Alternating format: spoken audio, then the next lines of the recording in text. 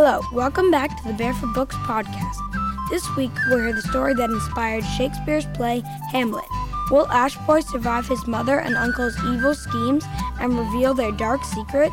After the story, go to barefootbooks.com to find the complete Shakespeare Storybook collection.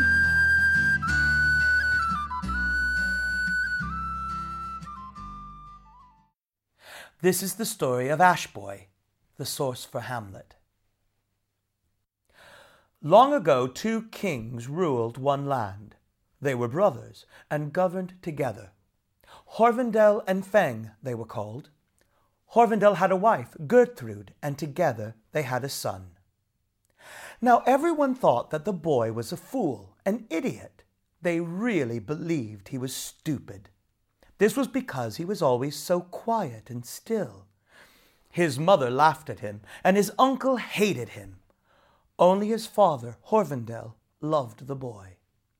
Horvendel knew his son was the quiet type, who loved nothing more than to sit by the fire and watch and think about all he saw and heard.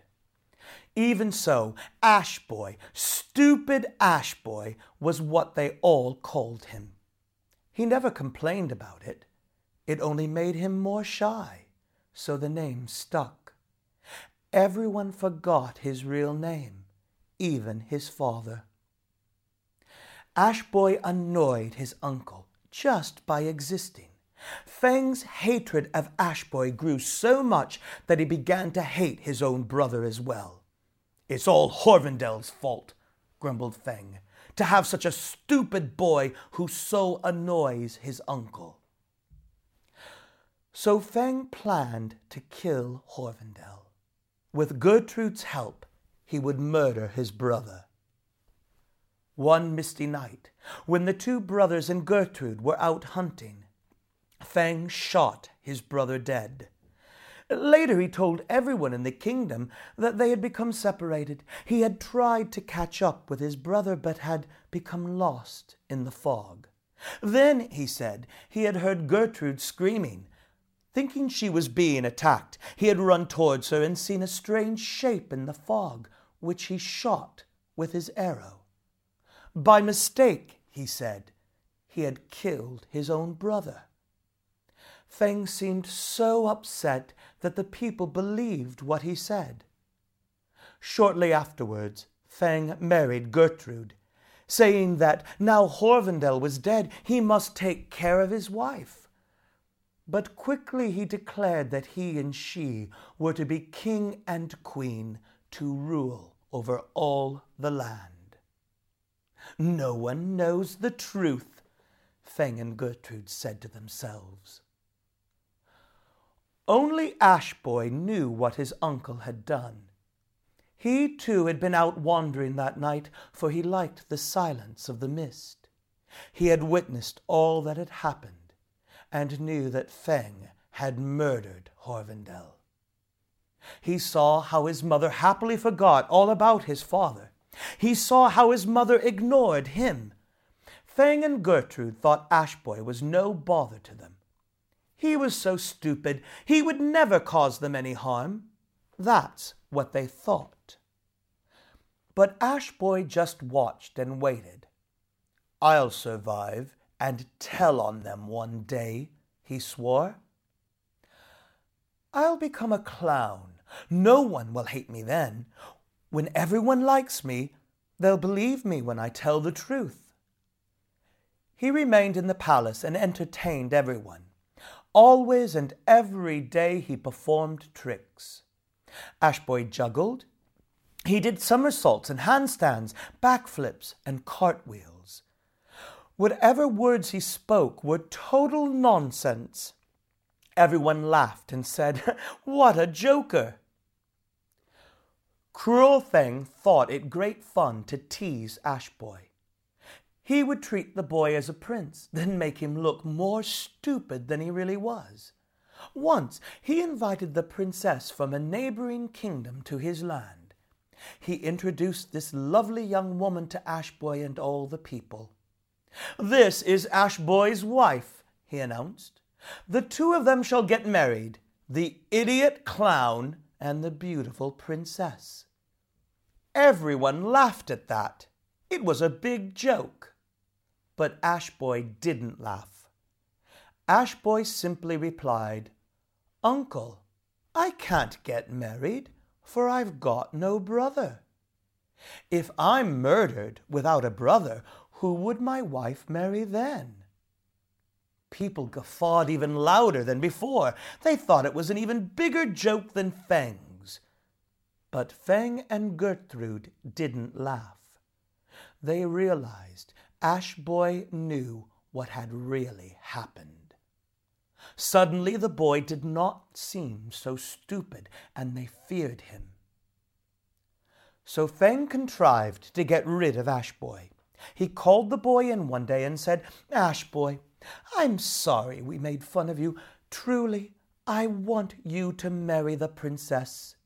You are a prince, not a clown, but everyone thinks you're a stupid fool. You must prove to them that you are a prince." "How do I do that, uncle?" asked Ashboy. "Go with the princess to her land. Give this letter to her father," commanded Feng, handing him a sealed packet. "My neighbor, the king of that country, will read it and do as I say." "But what did you write?" Ashboy begged to know. "I have written to tell him that you must prove you are a hero," Feng replied. "I've asked the king to send you on adventures, to fight great battles. When you've done that, you can marry his daughter and become a real prince." Ashboy took the letter and sailed away with the princess.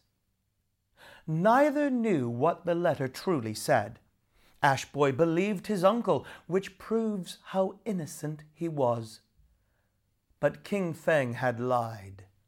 What he really wrote was this: "Dear friend and neighbor, take the one who brings you this letter and kill him at once." As luck would have it, Ashboy's ship got caught in a terrible storm. The ship sank, and only Ashboy and the princess survived. They managed to swim ashore, alive but exhausted. Ashboy fell into a deep sleep, and the princess could not wake him. Hearing gruff voices coming towards them, she left Ashboy and ran to hide behind some rocks. She watched to see who the loud voices belonged to. A band of big, ugly pirates had just landed from their ship. They saw Ashboy and thought he was a drowned man. "Search his pockets," the pirate captain ordered. "We'll take any money we find. If he's still alive, slit his throat." The brigands looked but found nothing on Ashboy except the letter from King Feng. This they tore open, and their captain read it aloud. The pirates sighed.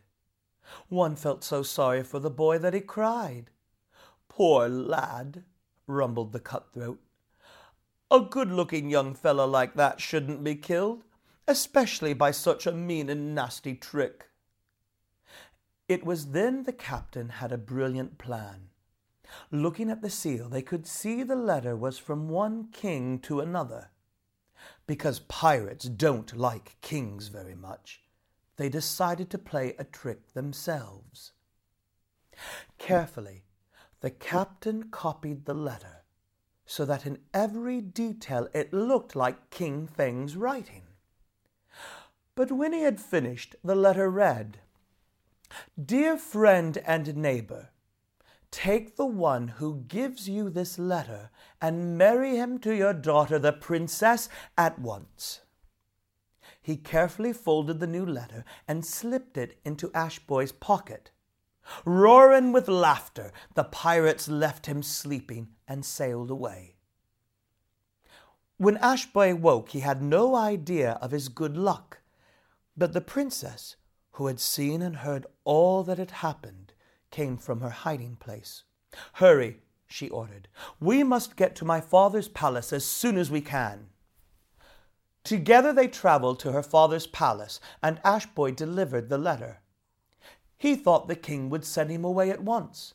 He would have great adventures and amazing exploits. He imagined that soon he'd fight giants and destroy dragons. But the only adventure he had was to get married. The king did just as the letter told him to do. Ashboy and the princess were wed at once. That was a pretty big adventure. The princess was beautiful, and he liked her very much. Now the princess was wise and clever, but she could not let matters lie. She was as chatty and restless as Ashboy was quiet and thoughtful, and she was curious to know why Fang had written such a wicked letter. So she asked her husband, and Ashboy told her all he knew about his father's murder. In return, she told Ashboy all she knew about the pirates, and that his uncle wanted nothing more than to kill him, as he had King Horvendel. Ashboy wept when he heard this. "What am I to do?" he cried. The princess soothed him.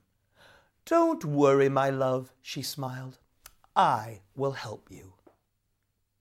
Using her wisdom and wealth, her power and position, the princess raised a great army. She called for the finest ships to be built and the best men to be recruited. Together she and Ashboy sailed across the sea with this huge force. They sailed to the land of King Feng and Queen Gertrude, and they made war. There was banging and blasting and all kinds of bombardment. There was stabbing and slashing. There was great slaughter altogether. The war was so fiercely fought that the green grass turned red with blood and the blue sky turned black with smoke. But in the end, Ashboy destroyed King Feng. And the princess locked Queen Gertrude in a deep, dark dungeon full of toads and spiders and slimy snakes.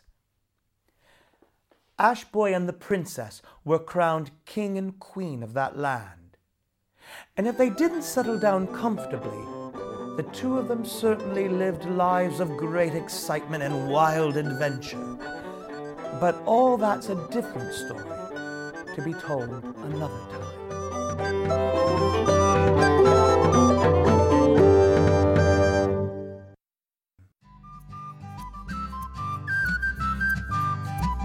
That's all for today's episode.